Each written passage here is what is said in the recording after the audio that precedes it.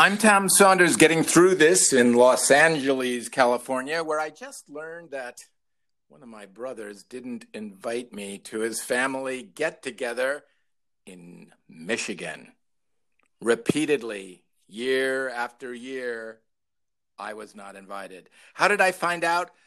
I called him up to wish him a happy birthday, and he told me that he had invited everybody else in the family. Now, I have 5 brothers and 1 sister. He told me he invited them repeatedly, but not me.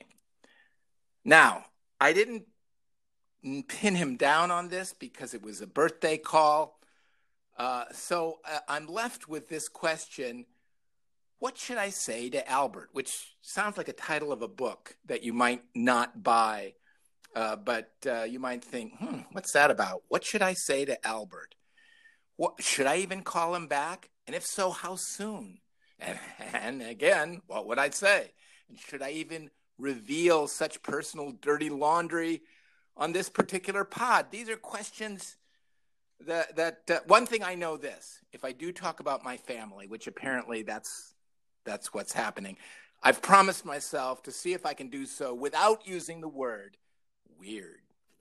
And this is Scott Blakeman in Brooklyn, New York, putting up my shingle as podcast therapist, which is this is a groundbreaking segment. Tommy, you have not discussed your family. You're one of 7, and which is quite interesting, and to our listeners and to myself. And I think I see the makings not just of a historic podcast segment, but of a new PBS documentary along the likes of the Loud family that made such a splash in the 1970s. And we can't cover it all today, but no. I feel like the question that all of our listeners, and they're sending in their questions, even though they're not really hearing at this moment, but I'm sensing what those questions are. How did he just basically said, oh, and by the way, I didn't invite you this year, and I've never invited you, or haven't in many years. Was it just you kind of threw that out there? You that's a very, very good question. And I do have, I hope my answer is as good, but I'm not sure that it will be. The way it happened is I call him up, and I remember, I called him up and I said to him, I says, another one of those kind of family reunions in Michigan. Well, first I said happy birthday. Yeah. Right. Yeah. And you're doing a great thing right there. You're calling him for his birthday. Yeah. Yeah. And then I said, so how's it go? And plus, also Albert's somebody who doesn't. It's very difficult to have a conversation with him on the phone. There's a lot of silences. They're very short answers followed by steely silence. Would not be a good interview guest. Oh my God, it'd be. You'd have to do a lot of editing afterwards. Yeah, and it would look really jerky. So I sort of I didn't want to create an uncomfortable situation. You don't want things to be uncomfortable when you call up somebody for his birthday. And say that's not the idea. Is discomfort. No. You want something to be happy. You want the call to be almost like a little gift, if you. Putting him at ease. An audio gift. An enjoyment. Telephonic. Yes, telephonic. Birthday present. And you expected him to, in a very curt way, but as is Albert, to thank you for calling, Tom. Appreciate it. Or maybe that would be too many words, but you would think he'd acknowledge it happily and not come back with anything distressing himself. Right, something pleasant and so on. But it really was this sort of awkward thing where I was saying, so who's at the get together, the Michigan get together that I didn't say that I had never been invited to. Now, was this going on? It was going on as we speak, right? So, and this is some place they go to on the Michigan side of Lake Michigan, and he says, "Oh, it's great. The water's much warmer than on the other side, which is really cold, right? So it's a really good thing that you're not getting." But he doesn't say that you're not invited to, but he does talk it up, right? Now, did you know that they were having that reunion then? Yeah, I did because my sister was going. My sister went there, Oh, right? okay. So you She knew this was traveled happening. actually in Yeah. this Oh, wow. coronavirus from Chicago to Wow. Michigan Is this the Upper in Peninsula of a Michigan? car. And I don't know. I don't think so. Yeah.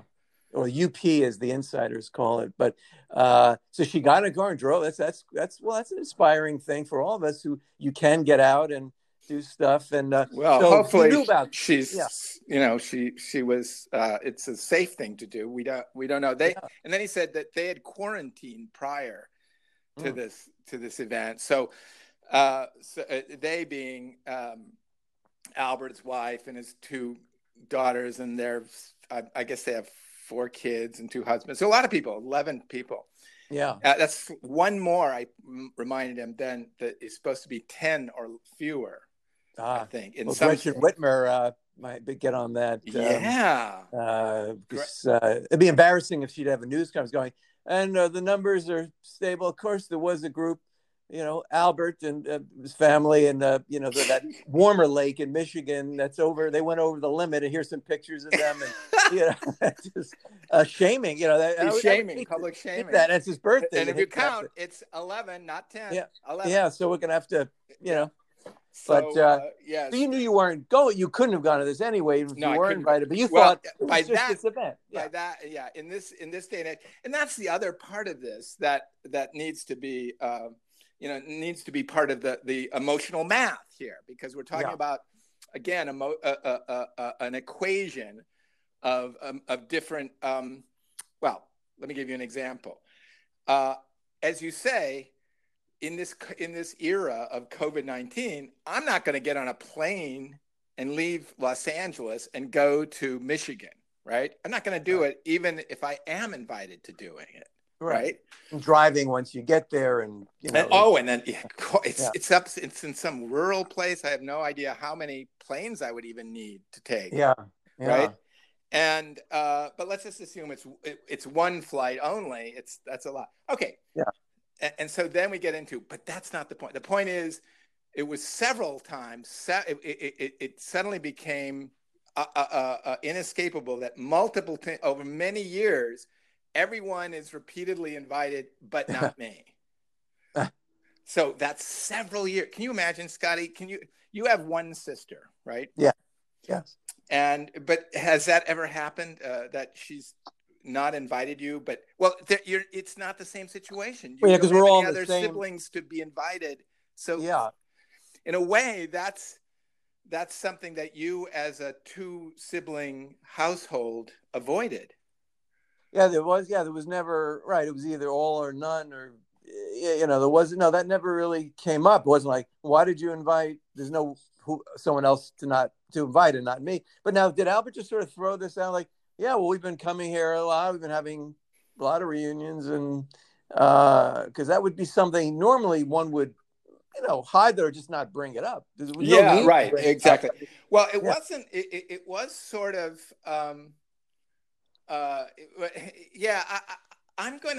actually should have recorded the conversation, so I could answer that specifically with his permission. But did you say to him? But I think I have to do that. I think I've got to call him back and record it, and maybe we'll do that for the podcast at some future time.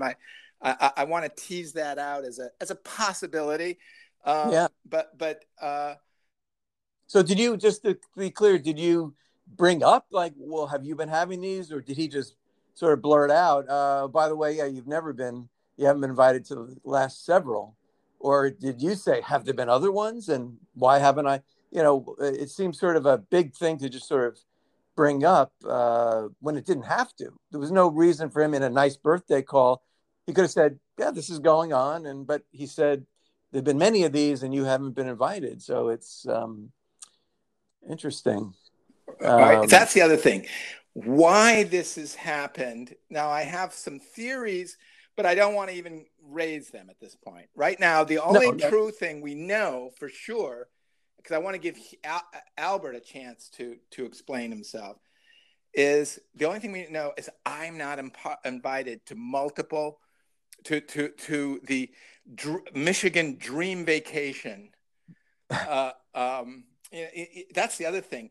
Who would ever guess that a vacation in Michigan could be such an could have The ultimate. yeah, Yeah. right. Well, now we're Could be all of something your that other we're even siblings. talking about. Like, who even Yeah. vacations in Michigan? Well, although I will say the Michiganders and the the Detroit area people do swear by it, and I think a lot of people in the Chicago area do talk about Right. going up to UP, and again, and Michael Moore has a place in Traverse City, Michigan, which is supposed to be nice. So I've never experienced it No, personally. and as we know, you and I are. I raise that not as a not to suggest that it's a bad thing, No.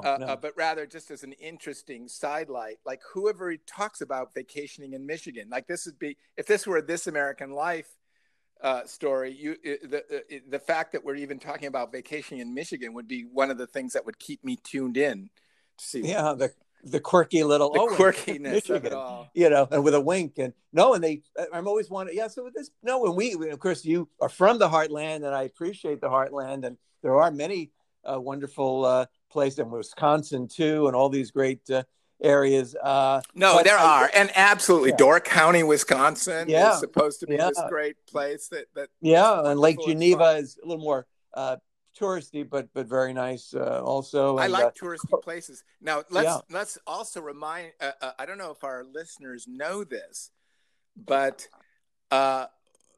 we like hanging out where the tourists hang out, even in our own home city of New York. Yes. We enjoy. Oh yes, absolutely. Being with tourists, we welcome them, and we don't scorn tourist places. No, and I want to walk back. I feel sheepish about saying, I hate that word, touristy.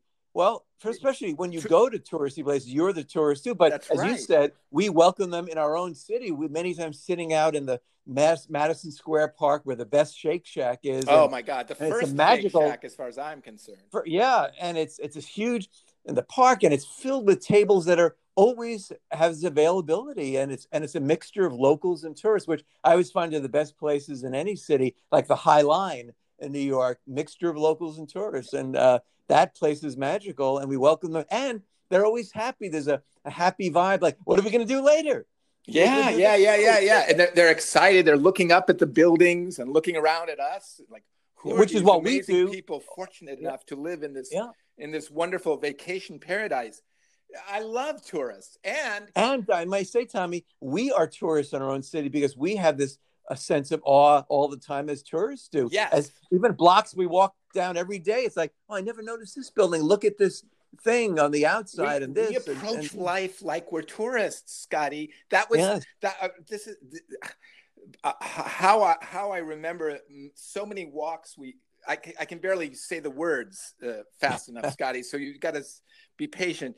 They will come out in time. But how we enjoyed walking down the streets of New York, saying, "Oh, if this street, this 21st Street, were in any other, or just pick a street, a random street, and we would marvel at how it would be the greatest boulevard, the center of attraction in any other city but New York." So we appreciate tourist experiences, and I personally am never happier than when I am a tourist.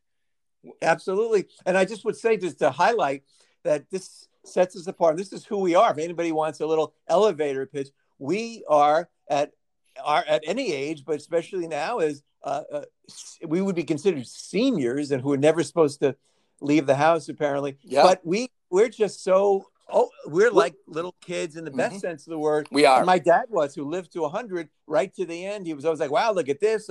You go to a restaurant, look at the tiles, look at the mirrors. The way and you notice things, and you're in awe of things, and you're grateful and appreciative. And that is what people need to do these days and any day. Any day. Scotty, so true. And especially now that we're staying close to home. A lot of people are staycationing. And I do see people in the neighborhood. I see people in the neighborhood. Yeah. Let's start with that. But also people setting up their lawn chairs in their front yard, and drinking lemonades and talking to each other, and it's wonderful. Okay, the staycation, the tourism nearby has now become a thing. Yeah. And this is where our philosophy really, really kicks in, Scotty, because we always have had the philosophy of approach life, approach your world, your home, as if you're a tourist looking in wonder and thrilling at every new little Absolutely. observation. Absolutely. And that's what we do every day. And I even streets, I mean, during these times, I do the same walk. I walk along the bay, I walk along the beach, but I'm walking along a bay and walking along a beach. I'm not walking along a piece of cardboard. It's always different in the waves and the sunset and the boats and the people. And, and that's a very small thing. That's not going out of the neighborhood. And when I do, we always look for adventures or we could read about adventures. Like I read in as we both do in the Financial Times about staycations in Britain where people are going to Cornwall or places within their own country. And so there's so many possibilities for people. But again, it's the attitude. We're the opposite of snarky. We're the opposite of, been there, done that. I hate that expression. Been there, done that. What does that even mean? No. Absolutely. I don't like that expression either. It says, everything's fun once. Yeah. Then you have to move on. It's a bad philosophy. Yeah, it's very limiting. Very limiting. Yeah. And by the way, it doesn't even say everything is fun once. It just says been there, done that. It doesn't even claim that whatever it was right. You just went through it. And that was it. But it's a possibility. So, Scotty, I want to just say, there's some words that that we want to carve in stone for so that people 1,000 years can enjoy the workings of our minds. But there are other phrases that should be enshrined in infamy, and been there, done that. Yeah. Mm. I can imagine. How about this, Scotty? A graveyard for cliches. Wow. Think of it, Scotty. Think of it. Instead of gravestones with sad, which, by the way, tend to have cliches like loving husband and father. Beloved is always in there. Beloved. Yeah. You don't usually use that very often in real life. Yeah. But imagine, instead of burying humans, you buried cliches. Mm. And you had stone after stone, and one of them would be been there, done that. It sounds like a New Yorker cartoon, but it could be a real thing. And you would do the dates, when it first became a part of the vernacular. Right. Yes. And then when we decided it was over. And we decided that we'd kill off and it's such a positive thing. And then people like us, we would walk through these places happily. Cemeteries are not happy places, but a repository of dead, bad phrases and cliches would be a delightful place for a picnic and for a stroll. And you have wonderful, elaborate gravestones. Here's the other thing. Sometimes gravestones in the past, I mean, now they're extremely grim, which some people think they should be grim, right? It's a gravestone, right? If there's anything that should be grim, it would be a gravestone. But in the past, they would have statues of angels and knights, and obviously you'd have to be wealthy. The mausoleum, wealthy, the huge things, But imagine gravestones for cliches could have statuary that presented the cliche and why it was comically tiresome. Well, Tommy, again, what do you think? I don't know how many times I've said this, and each time I've said it, I can't believe it, but I've often said that we come up on a daily basis, and we do the show 7 days a week, with an idea that most people would be thrilled to come up with once in their lifetime and make a career out of it. I always say it's a Mr. Please Don't Squeeze the Sherman moment. The guy who came up with that line got his own agency, and he was set. He didn't have to work another day in his life, which is the only way to say it. He didn't have to work another day in his life. Never like he didn't need any future employment. No, he never had to work another day in his life. But another day in his life. Not a single day. Like you think maybe one day? No. Not even. He didn't have to work. And so, but what that idea, Tommy, is brilliant. And I suspect it'll be in the New York Times Magazine in 3 weeks, or the New Yorker.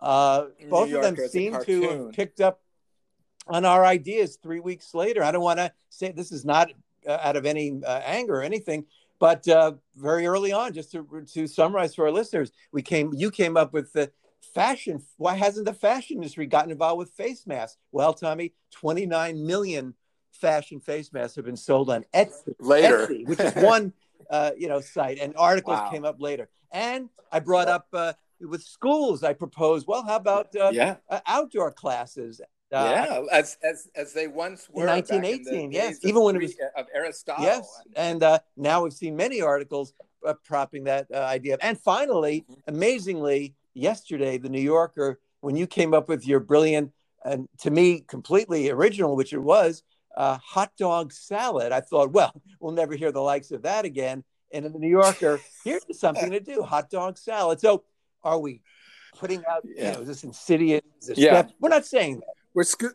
No. And oh, right. Is there a Conspiracy, of yeah. people listening in and then copying us Yeah. for their own profit? We're not making that accusation, but we are certainly pointing out the hard truth that we're scooping all these supposed news leaders, and we're doing so again and again and again. And it's not doing, and it's by old-fashioned. You want to say shoe leather? Yeah. But actually, shoe leather has very little to do with this. Yeah, because I'm wearing sock feet for one. Right, and I wear sneakers quite often, which has no leather. Well, I guess there is a leather component to sneakers, but you don't have to get them. The guy, hey, son, you want to get those polished? No, they're sneakers. No need. Oh, some sneakers, of course, the dressy ones do have leather, but that's a whole other discussion. But Tommy, I have to reiterate this amazing idea: a cemetery for cliches that should be killed off. That must be killed off. But really do it, and have it somewhere, and it becomes a tourist place. Yeah. Because we love tourism. Yeah, we love it, and we love tourists. And we've been there, and we've done that, and we're going back again. Yeah. That's how I would put. Been there, done that, and enjoyed it very much, and probably will return. Yeah, right. To take it. That's the best way to kill a cliche. Expand on it and refute it. That's the thing. No one ever refutes them. You may say, I don't like that, but just refute it. Going, yeah, we did, and we went there, and we did do that. We're going back, I think, 3 or 4 weeks. We'll have even better time this time. And then once the been cliche, there, done that, and look forward to returning. Because they had an amazing. Yeah, time. And you could see the cliche writer almost melt like a Wizard of Oz. And I guess that's where they melted, or any other place where people have melted, in film, not in real life. Right. Now, if you're a cliche writer, I wonder if those guys, just like the please don't squeeze the Charmin guy, was able to retire with that one snappy slogan. Yeah. Does that happen with cliche writers who, like the guy who invented "Been There, Done That," who came up and who knows how much work it took too. It seems like been there, already tried it.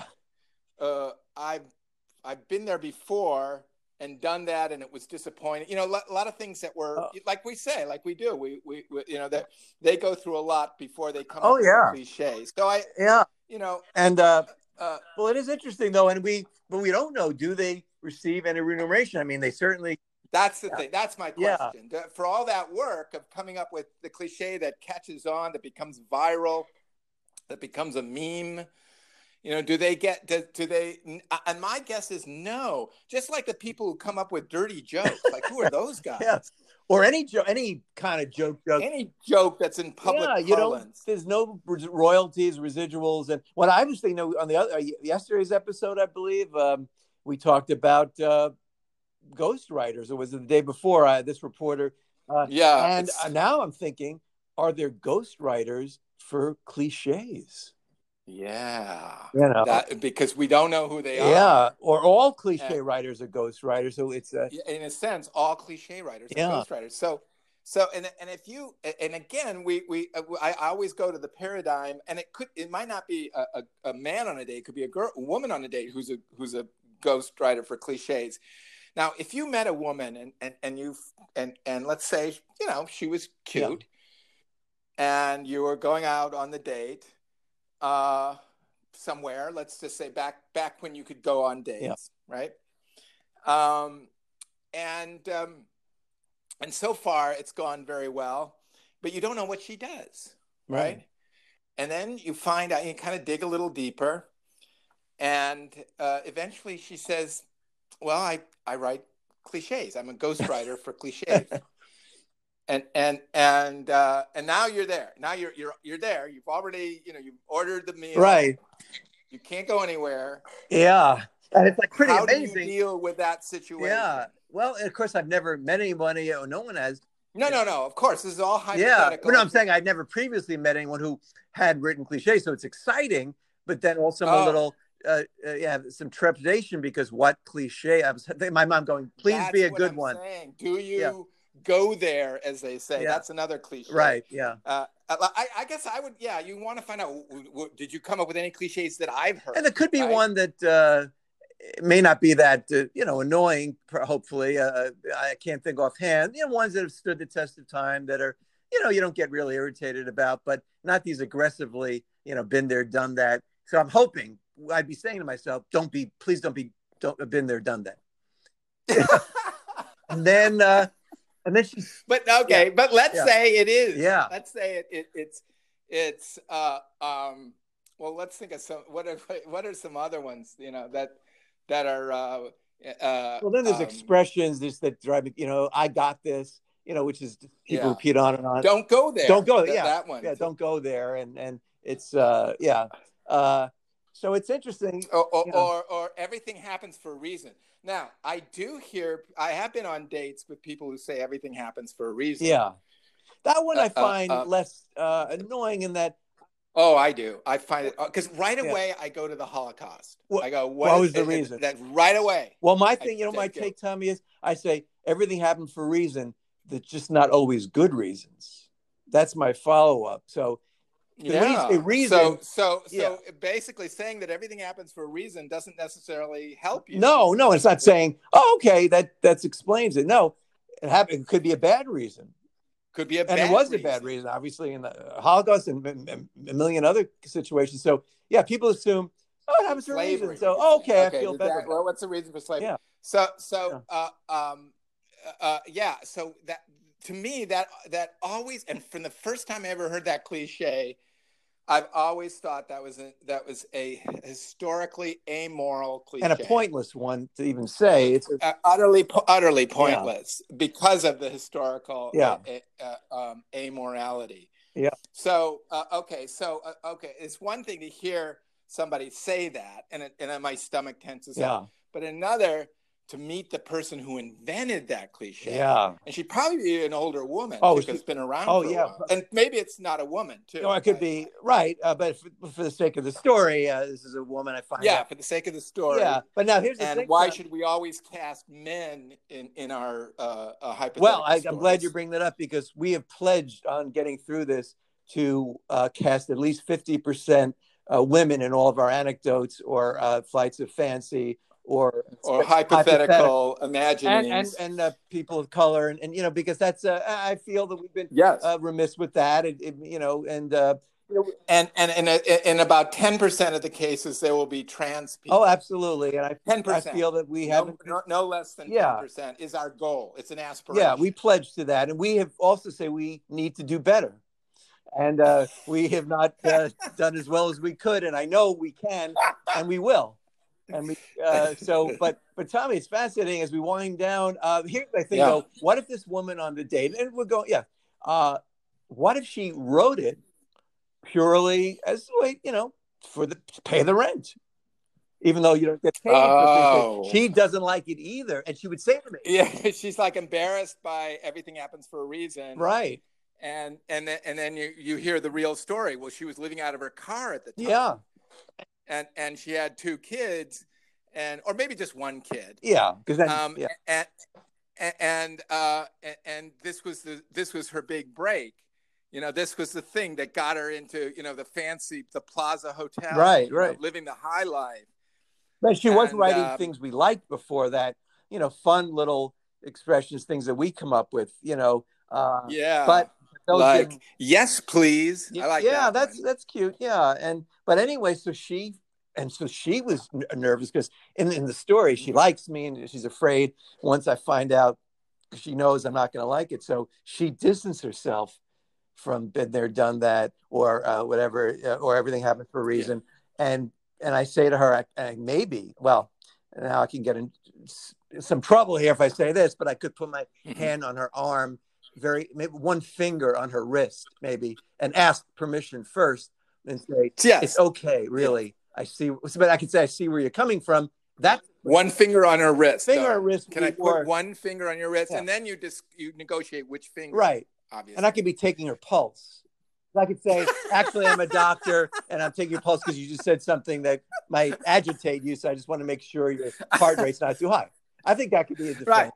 You could be saving her life. But go on. Well, anyway, so so that's the thing with it, where that's where I like to say. But I use one too. Say to see where she's coming from is sort of a cliche. I don't know. So I would hope in that case. But that, Tommy, the great question. They don't get any money for it, should they? No, do they get money? Yeah. And I mean, I imagine that a scenario where the woman that came up with, or the man, whoever it was, trans person, came up with everything happens for a reason, and been there, done that. Like, imagine you're on a date and she came up with that, and then you found out that, you know what? No, she never got a penny for it, and she's very bitter about that. Well, what about that? What about that? How's that? And then you're definitely going to be paying for that date. Obviously. Oh yeah, No, but that begs the question again, as we referred to with ghostwriters. Couldn't we all say that we wrote those cliches? How do you check? Yeah. And maybe we could expand in a cliche directory like the patent office or the U.S. Office of the Copyright, where you literally get to patent your phrases and cliches but also, Tommy, this is, as we wind down, what to be positive, as we always try to be. What a moment, though, and maybe this is all it takes. Yeah. Yes, you don't get paid, other than the feeling of satisfaction. But what about you're walking on a street and you hear someone say, "Yeah, been there, done that," and you pause, you look back, you smile through your mask, and go, "Hey, that's mine," and then you walk on. So maybe that's all the payment you need, and right. If you're the person that wrote "been there, done that."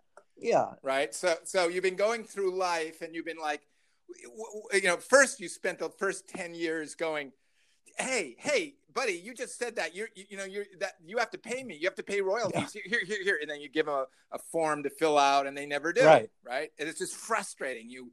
And you're that crazy person who starts yelling when people say "been there, done that." That's my phrase. Right. Yeah. And nobody really understands what you're even talking about. Eventually, though, you reach an acceptance, and you say, you know what? Just like you said, wearing a mask, walking down the street, somebody says, "been there, done that," and you go, you know what? That's my phrase. I didn't get paid for it, but I enabled it, and maybe there's some things that are more important. Scotty, on that note, I don't know of a more hopeful or poignant way to I hate to say end the podcast, even momentarily, even though we mean until tomorrow. Momentarily. Yeah. Put it on pause till tomorrow. Put it on pause, and in historical sense of the history of the universe, it really is just a moment before we resume this podcast again. So it really is a momentary pause. And on that note, Scotty, on that very, very heartfelt note, I say that I'm still Tom Saunders. And I remain sincerely yours, Scott Blakeman, and we are getting through this.